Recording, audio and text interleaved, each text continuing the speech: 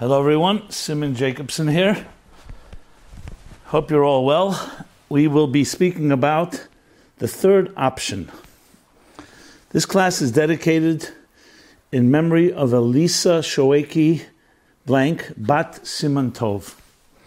May the teachings here be stand in merit to her soul and to the family and every impact that what we will be sharing today is obviously going to have direct benefit to that soul. So, with that, let us go to the topic at hand. And the topic is about, the subject is the third option. When faced with a dilemma, do you usually find yourself stuck between two stark options? Yes or no, right or wrong, hold or fold, proceed or retreat? Do you tend to look at things in black and white or in extremes? Do you see people in terms of being your friend or foe? When someone hurts you, do you write them off? When you run into an obstacle, do you easily give up? These are all questions that are meant to provoke and look at how we approach things and our attitude and our mindset in all areas of life. And you'll be surprised to find that we have usually a very myopic view on things. When we only have two options, in the sense of two-dimensional look at life,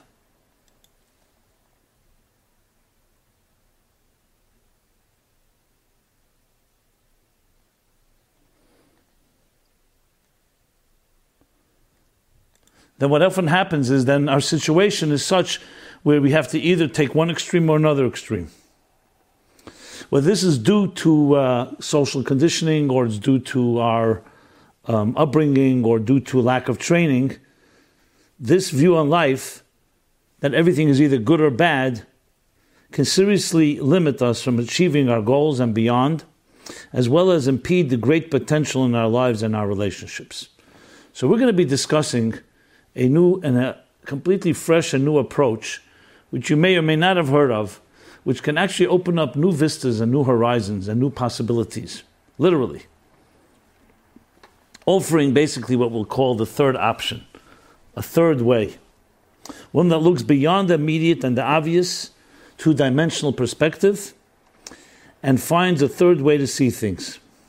It's going to be based on a Kabbalistic concept, which is called the third path.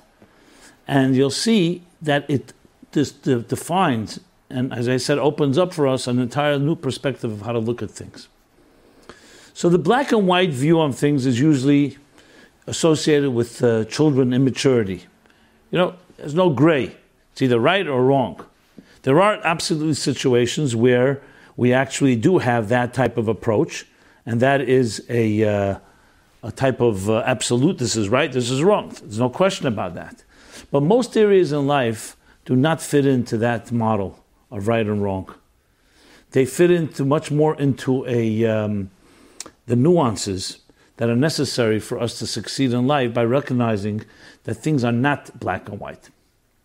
But many of us, when we think of it that way, we feel, okay, you know what, when we're younger and idealistic and more naive, things are very stark in that sense, defined. And then later we learn to so-called waffle or compromise, dilute. That's not the case. Life indeed, because it's a multifaceted life, as we shall discover, therefore, it is really not about two dimensions. There's at least three dimensions, and probably more. And when you appreciate that, you suddenly realize there's things that are not just right and wrong. For example, let's just take the way bees pollinate, cross-pollinate. They come to a flower, they eat its nectar, and that's what they benefit from. And then they implant the pollen into another plant. Now, on its own, you could think that the bees are being selfish if you didn't know otherwise. But you see, that's not that case. They give and take. So to say that the bees are taking care of themselves and the flowers are taking care of themselves is not correct. There's a third dimension going on here, what we call synergy. And all over in nature you find that synergy, where it's not just a black and white thing that one benefits and the other one loses. Everything benefits because they all have their own individual identity. So one identity, a second identity, and then there's a way that they converge and cooperate with each other. And that's where comes the third dimension. But the third dimension is always more invisible. It's not that black and white. And that's what we will address. Now in nature and the human body, that comes natural to us, the synergy. But in human relationships and our human interactions and our choices that we make, there it gets much more complicated. Because we could become very myopic, as I mentioned, we could become insecure, and we feel someone's taking something away from us, someone's stepping on our turf, and that's where you have the problems where we close off, and the give and take that's necessary to really appreciate any situation can be deeply compromised. For example, if a person's been hurt in their lives, so obviously they're always going to have that defensiveness, that's going to be their knee-jerk reaction, and don't let someone else in. What happens? They may be protected, but they'll never have the benefits of, first of all, growing personally in that relationship, and second of all, benefiting from the other person, and as well as giving and taking. So in the Kabbalistic concept of these things, there's a concept of a unit, a duality, and then a synergy, a convergence. Simply, let's use the numbers 1, 2, and 3. When something is a singularity, a singular entity, it's one, and does not have a competition, doesn't have another force countering it.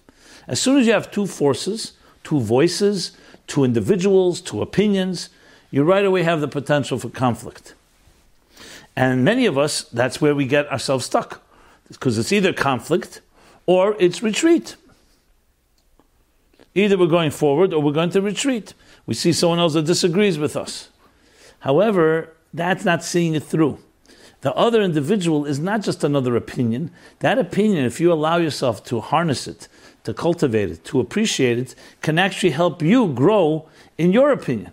It would be like any type of brainstorm. You have an idea, a great idea. You present it to other people you respect. They may argue with you. They may challenge you. But out of the whole process will come out an even more clarified and crystallized concept. That's the number 3.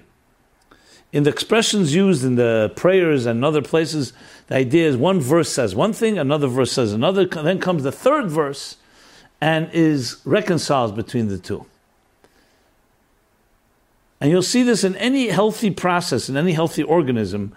That is the key element that really makes things healthy. That what? Not just that there's 1 and 2, but there's a number 3 that unites the two, or actually finds the benefit in each of them. It transcends them both, and as we'll also discuss, also allows you to synthesize both. So how does it play itself out in the, let's put it in the Kabbalistic structure of things? The Kabbalists talk about the 10 spheres. The 10 spheres are the key, the building blocks, the DNA of all of existence. They exist on every level, on every dimension, from the material world through all the spiritual worlds and all the cosmos. The 10 spheres are structured, you can say like 10, 1 through 10, but the key thing to remember that they're not just structured in a linear fashion, they also have a structure that defines the structure. A linear fashion would be, number 1 is here, number 10 is at the bottom. There's another way it's structured, is that they actually create the structure of the human being. There's a right, a left, and a center. So there's the right brain, left brain, center brain. Chachma, Bina, Das. Right arm, left arm, heart. Chesed, Gvura, Tiferes, in the Hebrew spherotic structure. Netzach, Chod, Yesod. Netzach is the right leg, Chod is the left leg, Yesod is the genitals, the sexual organs. And Malchus is the 10th sphere. It's also considered to be a center, but it's usually the feminine dimension. So what do you have here? You have not just 10, you have actually a series of 3, 3, and 3. Sometimes looked at as a segel. Segel in Hebrew would be like a dot to the right, Chachma Bina to the left, Das in the center. Chesed to the right, Gvura to the left, Tiferes in the center. That's the Hebrew for these spheres. I'll soon translate them. Netzach to the right, Hod to the left, Yesod in the center, and Malchus also in the center. So if you think of it that way, it's actually like 3 lines. So what are these 3? Chachma, as I said, the right mind, the concept, conceptualization. Bina is the comprehension and understanding on the left. Das is the internalization and the recognition, the resonance of the idea. Then you have chesed is kindness on the right. Gvura is discipline on the left, sometimes like water and fire, blue and red. And then you have Tiferes is the synthesizer in the middle. Compassion, beauty. Beauty is always not one color, not one musical note. It's the convergence of many different notes, of many different hues and colors and shades into one beautiful mosaic. Netzach is determination. That's right, that's aggressive, like love, giving. Chayid is humility, yielding. So it's the counter force to that, the left. And Yesod means foundation or bonding, that's in the center. And Malchus, dignity, again, is in the center. So if you look at it this way, what you have is like this. Chachma, Chesed, and Netzach are all the right side, which is wisdom or conceptualization, kindness, and determination or ambition. On the left, you'll have Bina, understanding, comprehension, discipline, withholding discipline, and yielding. And in the center, you'll have 4. Das, which is the internalization of something, Tiferes, which is compassion or beauty, Yesod, bounding, and Malchus, dignity. I'm not going to go through the whole explanation of how each one fits into it. My point that I want to make is that this is what defines structure. You look at any architectural structure, you look at even human structure, anything. For it to stand needs the minimum of 3 legs. Something with 2 legs cannot stand and be balanced. 4 may be more balanced than 3, but 3 is the minimum. And in the human body, we have right, left, and we have the centrifugal power, force, of the spine. So though the spine branches out to the right and to the left, but you need to have one central beam. In the words of the Bible, it was when they built the temple, they also had this idea that the walls were connected with bars or with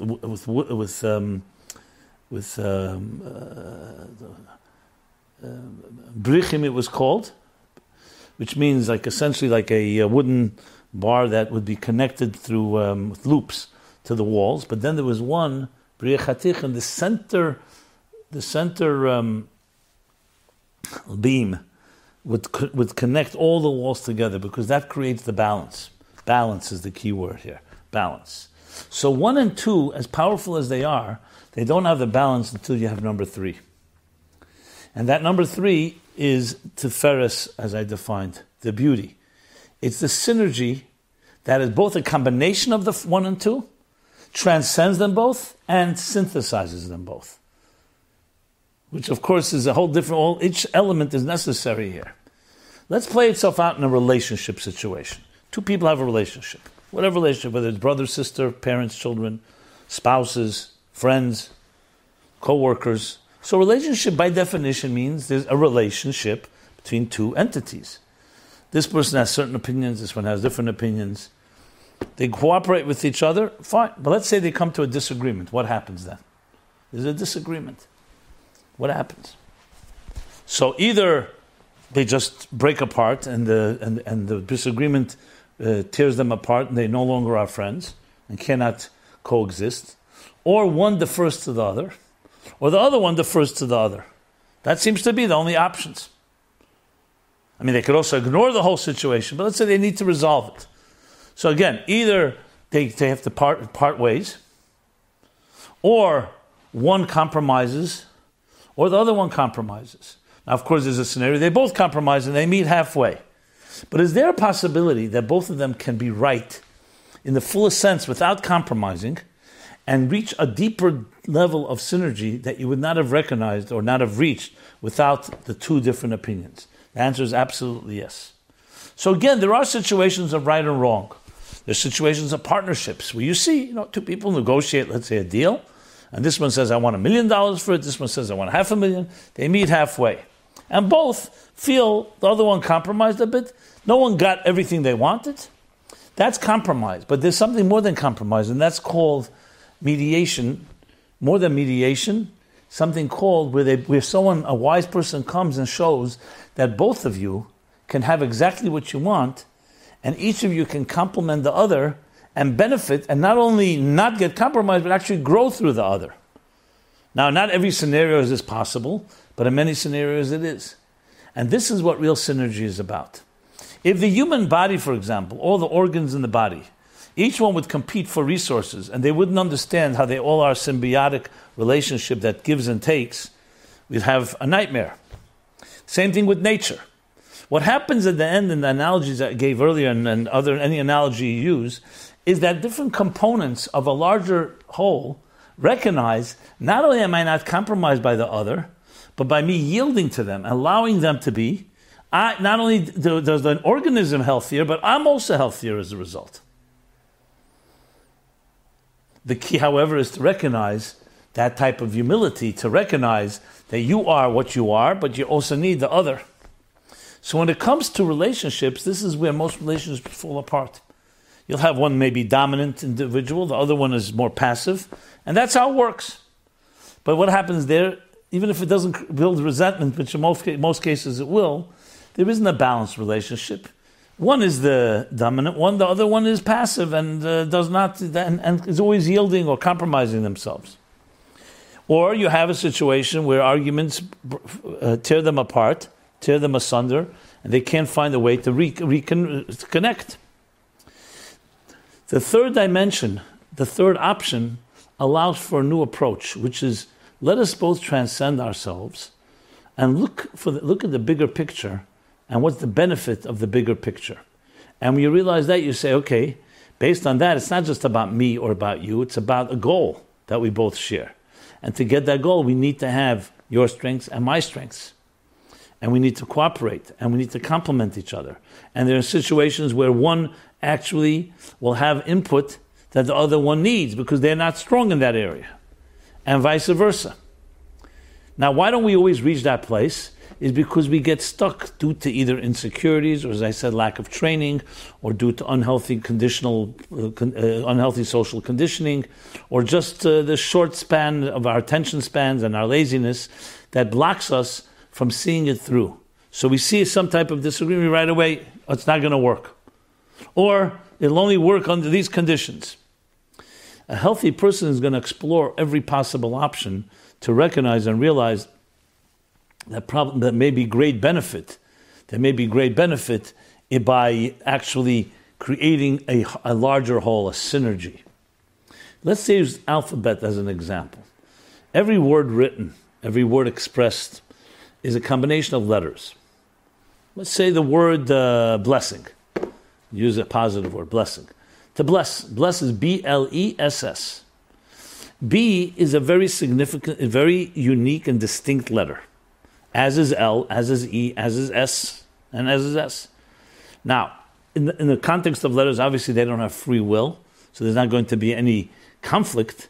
But if B, just for argument's sake, let's use an imaginary exercise here.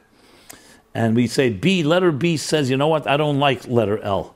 I like my letter, I like how I sound, I like what I look like. And refuses to experience letter L, what will happen? A word will never be created. The word bless will never be created. B says, you know what, I'm the first letter of this word. For me to be complete, in order to convey the idea of a blessing, I need an L. The L says the same thing. Though I have my strengths and I know what I am, I need the B. They both know they need the E. The E knows it needs them. And they all need the S and vice versa. This is a perfect example. If each one is locked in their own space, the word will never be created. Now, I know it's like almost a childish example, but this plays itself out in more serious implications in our personal lives, where we decide I am me, and just either I don't trust anyone else, or they will not understand me, or they don't have the strengths I have. Whether it's arrogance, whether it's misplaced arrogance, whether it's arrogance that is concealing ignorance, or whatever it may be, it creates a self-contained attitude that is actually undermining yourself. A B is a beautiful letter, but it would never be part of the word bless had it not joined other letters to make one word. So number one is the unit. Number two creates duality and plurality, and you have many different units.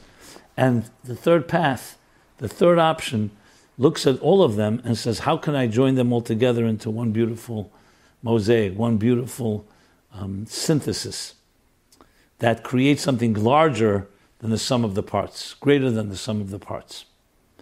So in the Kabbalistic structure, the Tiferes, the third path, is critical because we're not talking about compromising, we're not talking about eliminating the individuality of each particular component. It's now bringing out the richness of that individuality and showing how it can join with others to create something that's far greater than any one individual.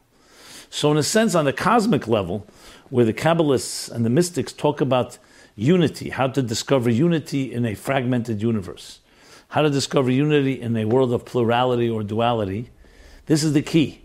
It's not to overlook or to ignore the individuality and the diversity of existence, of all the multitudes of the existence.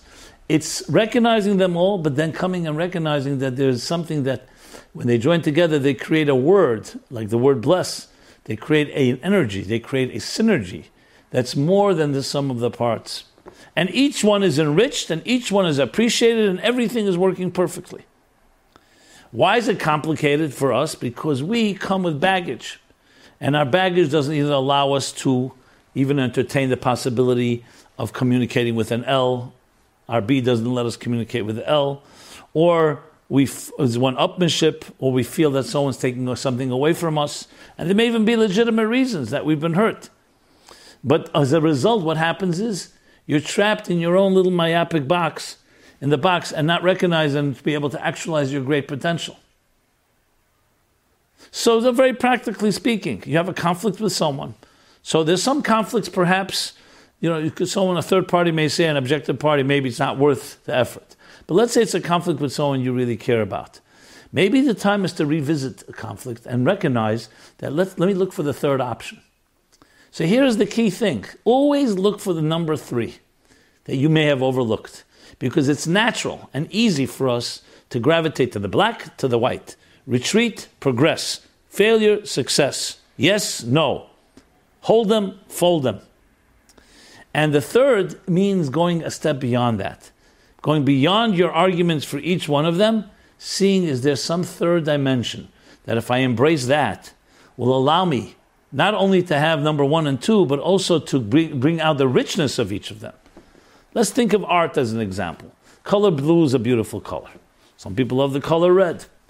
As beautiful as they are, there's nothing comparable to when they join together in a beautiful masterpiece. Okay? What happens? The blue comes together with the red. I'm just using it as examples. Other colors, violet, yellow, greens, and so on. What do you see when you look at a beautiful masterpiece like that? You don't see the color blue alone. Think of, let's say, a sunset.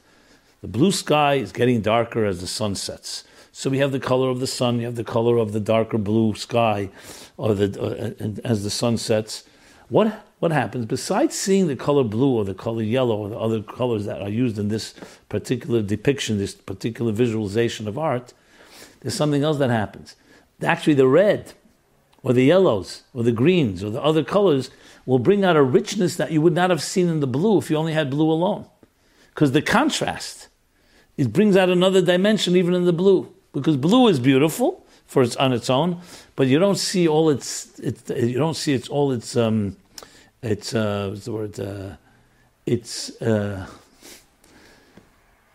broader expressions and broader benefits until it's contrasted with other colors. The beauty of excellent artists master that art. They know how to mix colors, where each color actually enhances the other one. But you could say, how could red enhance blue? The answer is because there's a third dimension. It's not just blue, it's not just red. In the Kabbalistic discussions of this matter, this goes into some of the deepest secrets and the deepest discussions of how unity meets diversity. And one of the key elements to remember is not to eliminate one or the other. So it's really understanding that diversity is not what we think it is. Diversity, most of us would define as being distinctions. That's true. That's on a surface level, ostensibly, diversity is distinction. This belongs here, this belongs there. But then there's another element, it's called synergy. You have distinction in your office, you have closets, you have filing cabinets, in a kitchen you have cupboards, and different things belong in different shelves and so on. And we all know we like order. But what's the end result of it? It's not just the order where the pepper is, where the sugar is, or where the milk is in the fridge or other things. It's the combination of it all that someone comes and says, oh, this is a beautiful kitchen. This is a very organized office. This is a very a synchronized plan. And that's the key. So the interesting paradox, as the Kabbalists explain and Hasidic masters elaborate on, is how do you find that balancing act where you're able to look at individual forces and at the same time come to recognize not only how they complement each other, but how each one actually brings out the richness of the other. And when you're able to do that, then you discover the true secret of relationships, the true secret of conflict management, conflict resolution, the true secret of managing any of the forces that create tension and create and aggravate us or aggravate the system, because you can look for that number 3. I would say and submit that all the wars fought in history and all the battles is because they did not look for the number 3. Number 3 is the vital component. You get caught up in your ego, you get caught up in your perspective, you get caught up in your state of experience, and that's where you stop. At best, you may see another opinion, okay, but you're still self-contained. That element of being able to transcend yourself and the other transcending the other, and both transcending each other and coming to discover, you know, that there's something about blue and red coming together that they each can never do on their own, is the key to everything. But we don't see it through. We allow ourselves to be demoralized or brought down by the immediate confrontation or conflict or tension or pressure and so on. The key is seeing it through. And you'll see those that do, that's the ones that find success. Because there's no such thing for them that is considered to be adversity. Everything is part of building that bigger picture. Even if something doesn't work, you learn from that. And you learn to protect and make sure that that mistake is not made again. You build it into the system. If you never had made the mistake, you'd never have built it in. Even a mistake becomes part of the unity, as it were. So in that sense, the third path is there everywhere, waiting to be released. Cannot tell you how often you see it with your own eyes, and the people involved, either in conflict or their anger or their bitterness or their narrow view on the matter, doesn't allow them to see their own number 3. So there is a third option. It's the third dimension that is deeper and more transcendent than the first two. The first two, as I said, defines things. But it's the third element that's key. So when you look at a very beautiful piece of art, or listen to a beautiful piece of music, or you see a structure that's standing strong, you may not see number 3, because like the spine is invisible.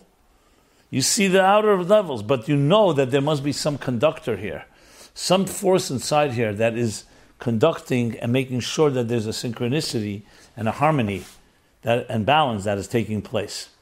So we all have the number 3 in everything we do, whether it's in our relationships with others, with our relationship with ourselves, our personal attitudes. So let's put it this way, let's call it the hunt for the third path, to look for it, to seek it out. In any area in your life where there's a challenge, I assure you, should you pause and ask yourself, where is the number 3 in this challenge? The challenge will take on you'll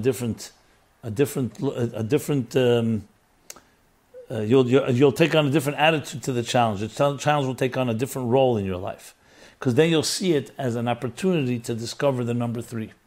And this is whether, as I said, internal conflicts or internal challenges or the ones you have with others, whatever comes your way. Now, of course, there are situations you don't even need to rely on the number 3. It's just enough to look at something objectively and realize that there's no problem. And sometimes we just create one. But I'm talking about even if there is a perceived problem or a real problem, the number 3 is the secret to it all. And everybody can do it. It may need, I would say it should need, an objective person to help you see it through, because sometimes you get caught up and you're so clouded, your vision is so clouded, and your subjectivity biases and prejudices you may not be able to see it. But if you trust somebody, and you should find someone you can trust, and they can look and say, 1 second, here's a benefit in this. Here's a non-benefit in it. You can find that deeper dimension. Now, I want to qualify what I'm saying. Again, there are situations, I'm not going to suggest, if someone, let's say, has a business opportunity. Not every business opportunity necessarily is for you. you could come to discover after some discovery and due diligence, it's not for me. So this is not a suggestion. In every situation you have to embrace fully. Some things you have to say, this is not the time for me. But that doesn't mean you can't learn from it. However, there's the other side of the coin. How do you know that when you're rejecting something is for the right reason? That's why you need to look at the third option. Because there are situations we're rejecting simply out of fear, out of overcaution, out of lethargy, the different forces that are at work that shape and define our thinking. So the key thing to remember is, of course, you need to first establish whether it's worth the effort to look for the number 3. This doesn't mean there are people we love, there are people we care about, there may be conflicts there may be disagreements. So obviously you want to find the number 3 there. There are situations where maybe it's best for you not to be involved in. But generally speaking, it's something that by divine providence has come your way, where it seems that this is something you should look at. The number 3 is a key element in really finding that ultimate success. And when you do, you open up, as I said before, vistas and horizons that you would never have ever seen before. So as the Kabbalists continue in their discussion of the third option, of the third path, third way, they talk about this middle line I mentioned, the spine. Where does the spine run? The spine runs from the back of your brain all the way down. The same idea that, as I said before, with the Bria Chatichin, the middle rod, that's the word I was looking for, the rod. The middle rod that keeps the balance among all these different sections. So it says it runs from one end to the other end. That's why it opens up all these new doors and our new perspectives. Because when you look at Chesed only runs along the right path. Gvura runs on the left path. So yes, kindness is important, love is important, as is discipline and withholding and so on. Attraction, repulsion and so on. Same thing with the other right and lefts. But when you get to the middle path, what happens is, because it's not defined by its own self, and it doesn't allow you to be trapped by just looking at one individual entity or one cell, but it always looks at the bigger picture. So what do you think it does? It opens you up to the bigger picture. When you're caught up in the details, in the minutia, you never see the big picture. You can't see the forest from the trees. Or they say forest for the trees is the expression used. Why? Because you're caught up in the details. To connect dots, to have the bird's eye view, to have a vision requires the third path. The third path allows you to step back and see the benefits of one and benefit of two, and realize each one is necessary, but there's a bigger picture. So that's exactly what it does. So it's interesting, when we don't allow ourselves to get trapped in our own self-contained perspective, as valuable as it is, it doesn't let you see outside of your own box. So the third path allows you to opens your eyes to see more, to see the value of something else. So the mere fact, think of this exercise. I use this a lot in my own work.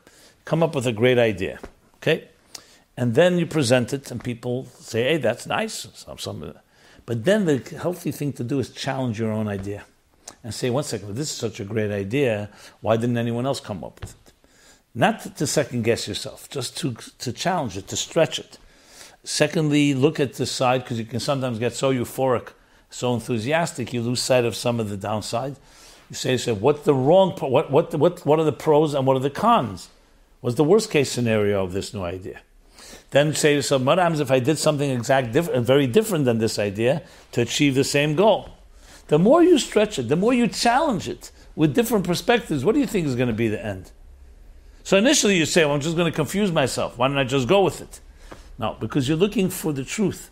And if you're looking for the truth, challenging it stretches it. And you come to realize, okay, here are its benefits, here are some of its liabilities.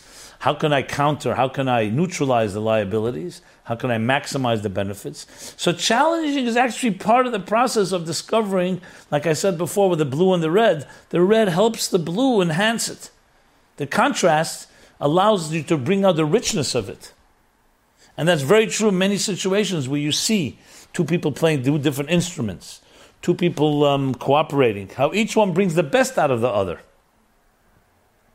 Not only do they cooperate, not only don't they compromise each other, they actually bring out the best that you could never have been brought out without the other, so to speak, the resistance or the contrast or a very different style that in a way brings out your style and its strength, each in its own time, each in its own way.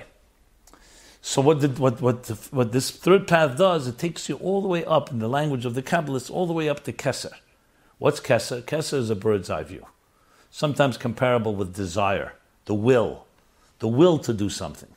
Not the specific thing you're doing. You can have the will to conceive of an idea, the will to concentrate and contemplate an idea, the will to love, the will to withhold, even the will for compassion, the will for each one of the 10 spheres. That's called Keser. That there's the will for each specific detail, but the focus on Keser is on the will. And what difference does it make if it's your will to walk, or your will to talk, or your will and desire to conceive, or your will and desire to contemplate, Chochmah or Bina? In the will level, there's a certain equalization there. So as the Kabbalists put it, the Keser dimension is a transcendent dimension that hovers above all the details. Sometimes it's comparable with number 8 as well. Number 7 being the 7 steps of structure, the 7 components and building blocks of structure of the 7 days of the week, 7 emotions, 7 years of the sabbatical, etc. And there's then the number 8, Shemeres HaMakif, as the Rashba says. What does that mean? The Makif is the structure, is the cycle. And the Shemer is the protector of the cycle. It's like a hovering force that, so to speak, the conductor of the orchestra that keeps everything in a certain synchronicity and harmony, which is necessary, because when each one's focusing on their details, you need someone that looks at all of them. And that is what this middle path does. It takes you all the way back to the vision and the big picture, the bird's eye view of all the details. And that only enhances, obviously, your ability to synchronize and to synthesize and to harmonize and create harmony between all these details. Now, the way this plays itself out in many situations, let's take an example of conflict. Two people have very different opinion about something, let's say it's spouses. They live with each other, they love each other, but they come to a block in their lives. They have different opinions. They're both strong-minded people and have very good arguments. They sit with a third party who doesn't have any strings attached, no attachment, no subjectivity, no biases. Listens to each one, state your case. Then what you try to do is say, okay, do you understand the other person's case? They sometimes will say yes, sometimes they'll say no. Yes, I understand it, but I don't agree with it. Why? You listen to the argument. It could be a very good argument. The other person then responds, what about you? Do you understand the other person's position? And you go back and forth. What you're really trying to do, firstly, is getting the lay of the land, trying to understand what everybody stands. You're also trying to see what they're made of. What tools do they have? Are they able to actually transcend their own interests? Number 3, what you really want to do is lead them to this third path. There's a third approach. Is there any benefit in what your husband is saying? Any benefit in what your wife is saying? And try to see, can you even see that there's a benefit? Can you make a case for that? Now, why is that so vital? Because it's getting you out of your head. It's getting you out of your position, out of your rut, out of your locked position. And that can become a pattern, that can become a habit, that can become a routine. Very difficult to get one out of it. But getting someone out of it opens you up to other perspectives. And it may still be that you stand by yours, but you've seen another picture. Now, can I say that it's always easy to get there? In many cases it's not. Because once there's a conflict, and once people dig in and into their positions, it becomes difficult. Their pride is involved, their egos are involved, they don't want to be seen wrong, they may be sensitive or insecure about something. So a lot of other factors than just looking at something objectively. But what you really want to help people come to is the third component, where you realize that, one second, you're partners in something, in a greater venture, in a greater enterprise, in a greater cause than each individual here. And when you come to recognize that third dimension, that's the key. Then you know you can deal with the conflict. You get to a place where either the conflict disappears because you've transcended it, or you realize that the conflict is fine as long as you both cooperate and you both realize that each one has to represent their position, and it's important to have both strengths. Now, obviously, there are black and white situations where to send a child to school. You can't send a child to both schools. But you may learn something where each one says, I like this school for this reason, I don't like your school for that reason. And you may learn from that. You may learn the benefits and strengths and say, you know what? With all being said, you may be right, but we have another alternative.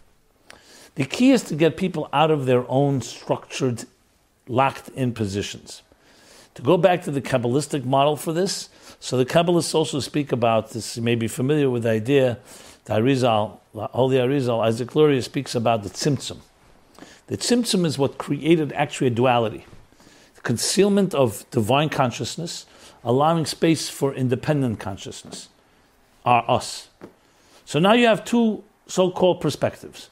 The divine perspective, the human perspective. Can they meet? The answer is absolutely yes. How do they meet? They meet, think of a teacher and student. There may be two different paradigms, two different realities, but the teacher can reach the student can reach the teacher. So the Arizal continues, says, after this concealment, after this quantum leap, a black hole, there's a tremendous paradigm shift where the divine reality became now concealed, so to speak, and now you have a human reality or independent identity, a dependent consciousness. It comes after the tzimtzum, after meaning conceptually after, comes a kav v'chut, nimshach, extended from the so-called energy that receded and allowed this space for another, emerges a kav v'chut. A kav v'chut means a line and a thread. That line and thread will weave the structure of existence, but since it's preceded by the tzimtzum, by the concealment, it now will not overwhelm existence. So think of the teacher-student. The teacher falls silent because he's such a brilliant teacher. He needs a pause, a silence, before he starts teaching. But then he begins to teach. But now he's teaching spoon-feeding at the terms of the student. So the student is not going to be overwhelmed and be annihilated by this process. The kav is a measurer. Kav hamida sometimes it's called. It's called the measuring rod, the measuring line, kav, similar to the briach that I mentioned before, the rod. And this extends, it's not physical, but conceptually it extends literally like a beam, like a spine, and slowly weaves and creates existence. But the interesting thing that Kabbalists talk about, and Hasidic discourses elaborate on this, especially in the classic Hemshech Hayim Beis, which I teach every morning. And again, anybody interested, you can go to our site and find more material, or you can send us an email, your phone number rather, and we'll put you on a WhatsApp group where we post every day the latest class, fascinating material. And he says there that the kav has two roles. One is it defines structure because it's like, think of it like a thread. So a thread, you have to like a needle, threading, and you're weaving, you're knitting, you're creating the tapestry of existence. But there's a second thing the kav does, because it's light and it's rooted in the pre-tzimtzum consciousness. It also has the power to unite. And this, of course, becomes a big question. Is the kav a separator or a uniter? And the answer is both. It is a separator because it respects and defines distinction and structure. But in the process, it also creates the threads that connect them all. And the kav has both elements. And there's long discussions of how that works. But basically, two elements, two dimensions to it.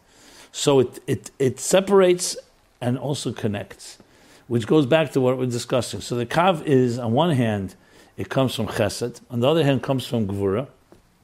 Chesed because it's a flow.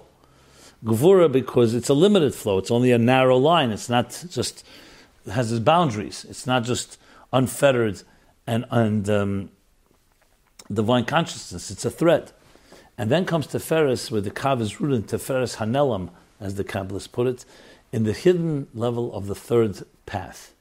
It's still hidden because it's the root of it. And what is this third path? This third path unites the two, the flow and the limit. So there's a flow, there's the gas, there's the brakes, and the third path, the third way, the third option creates the balance between the two, that they work hand in a perfect balance. So the kav, therefore, is ultimately a number 3 dimension because it has a third path because it has the first two plus the third one. Applying it back to our lives, we too have the two elements. There are things where we give, that's our chesed. Gvura is when we withhold, the opposite. Each has an importance. When you're in a relationship, there's a time to give, there's a time to have space. Which one is it? It comes to Ferris and says you can do both. So Chesed Gvura themselves are just these two dimensions. And each one appreciates their own strength, and that's where it stays. Tiferes comes and looks at both of them with a bird's eye view and says, 1 second, there's a bigger picture here. Think of it, any good project, whether it's an architectural project or it's a film project. How many people are involved? But imagine there was no conductor, there was no architect, there was no director. What would happen? So then everyone would be doing this. The plumbers doing their thing, the electricians their things, the bricklayers are doing their thing, the carpenters are doing their thing. Everyone's doing their thing. But you need someone who comes and says, 1 second, these are all pieces of a bigger picture. And you're all part of that bigger picture. And you remind them of that. So it's the coordinator, so to speak. It's the CEO.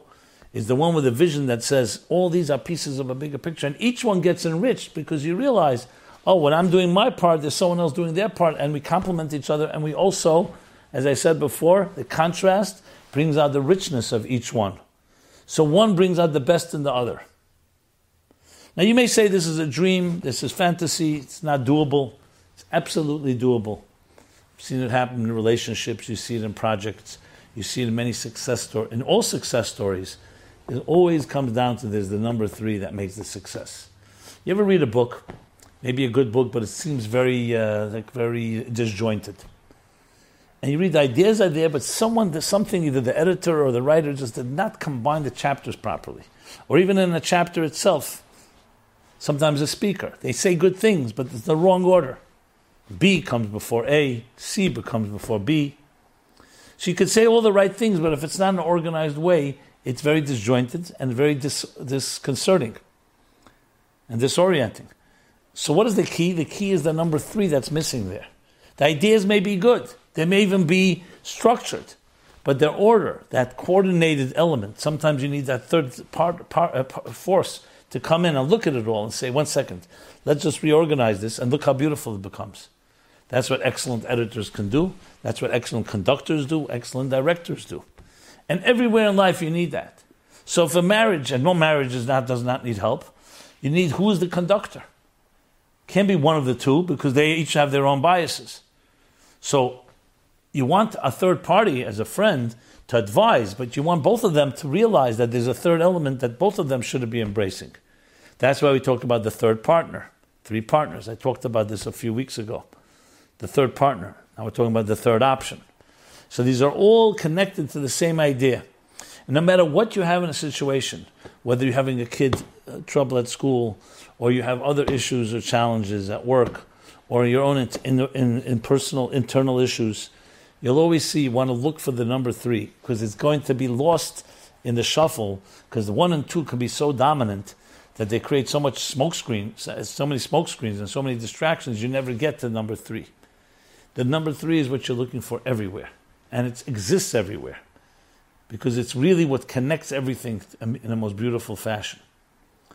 So, as we are basically we've entered the summer months, and just when you think of the seasons, summer, there's following spring, following winter, following fall, autumn.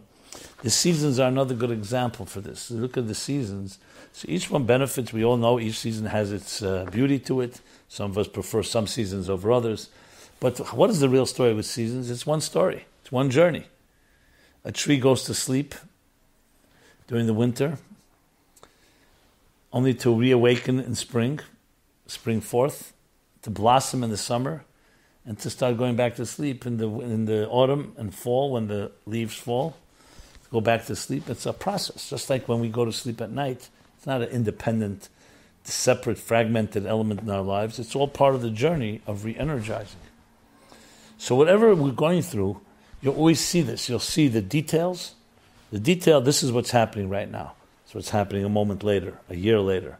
And there's the bigger picture. In your own life, what's the narrative of your life? We know we have many details. We know we have our work, we have our families, we have our social lives, we have our history, we have positive things, negative things. But what's the larger narrative? You need the number 3 to answer that question. Because number 1 and 2 will give you the pieces. This piece, the positive, the negative. But what's the bigger picture? How do they all come together in a larger narrative, a larger story? Just giving more and more examples of the same idea. And wherever you look at life, always ask yourself, what is the third dimension? I know the first, I know the second, that's easier to identify. What is the third dimension? And guaranteed that when you look for it, you'll find it. Sometimes it'll be easier, sometimes harder. Sometimes you'll need a teacher, a mentor, a friend. This is one of the things we do at the Meaningful Life Center, is exactly that, finding meaning for life. There's life. Life is made up of many components. And then there's the purpose, the mission statement, the connector, the hub that connects all the spokes. And it's completely achievable. And actually the secret for all success, and the secret for happiness, and the secret for peace of mind. Because you know that all the pieces are not just separate pieces, fragments, they all come together in a defined way. Again, using the Kabbalistic model, there's the Kabbalistic model of Tohu and Tikkun, the two worlds. Tohu is the world of chaos, referred to in the second verse of the Bible in Genesis. The world was chaotic, Tohu v'vohu. What is chaos? Chaos means you have many forces at work, but you don't have a synchronicity, which is why it says in Kabbalistic teachings, again, Hasidic thought elaborates on this, and if you look on our site, I'm sure you'll find articles that supplement and complement this idea. What's the story? In the world of Tohu, there's two kavim, it says. There's two lines, two paths, two highways. It's missing the third one. So these are very strong forces. But imagine, God forbid, a person has a right side, left side, but their spine is compromised. What will happen? You're missing the centrifugal force that balances. It will not be able to stand properly. So that's what so it creates chaos. Now here we're not necessarily talking about chaos in a negative way. It can even be holy chaos. But it's chaotic. A lot of energy, no balance. Comes the world of Tikkun, which is the counterforce, which is the alter ego, the parallel world. To Tohu, Tikkun means repair, as opposed to chaos. What happens in Tikkun? Tikkun is the third path. So it's not just two paths, it's the third way, the third option that allows and creates balance. So you don't just have two roads or two paths. You have the third one that takes both of them and ties them together into a beautiful tapestry, as we've discussed. So wherever you turn, you'll have these two options. The chaotic one, or you can minimize the chaos, but it's still going to be forces that are tugging at you, voices that are demanding of you. And then there's finding the third picture. What is the picture behind it all? What am I driven by? What is the driving force that defines my life, as opposed to the circumstances? And what you want to do is reverse the process. Instead of you being a product of your circumstances, a victim, a result of your circumstances, you want to be the cause of your circumstances. So it's not your circumstances define you, you define your circumstances. As I always say, you ask someone, who are you? They tell you, they give you their business card. But that's what you do, that's not who you are. And so people respond, what I do has become who I am. You want the opposite. Who you are should define what you do, not what you do defines who you are. And that's the key to finding, again, the number 3. Who are you? Ayeka, as God said to Adam in the Garden of Eden. Where are you? I don't recognize you. You've wandered away. You may be doing all kinds of interesting things and good things, but where's that center path?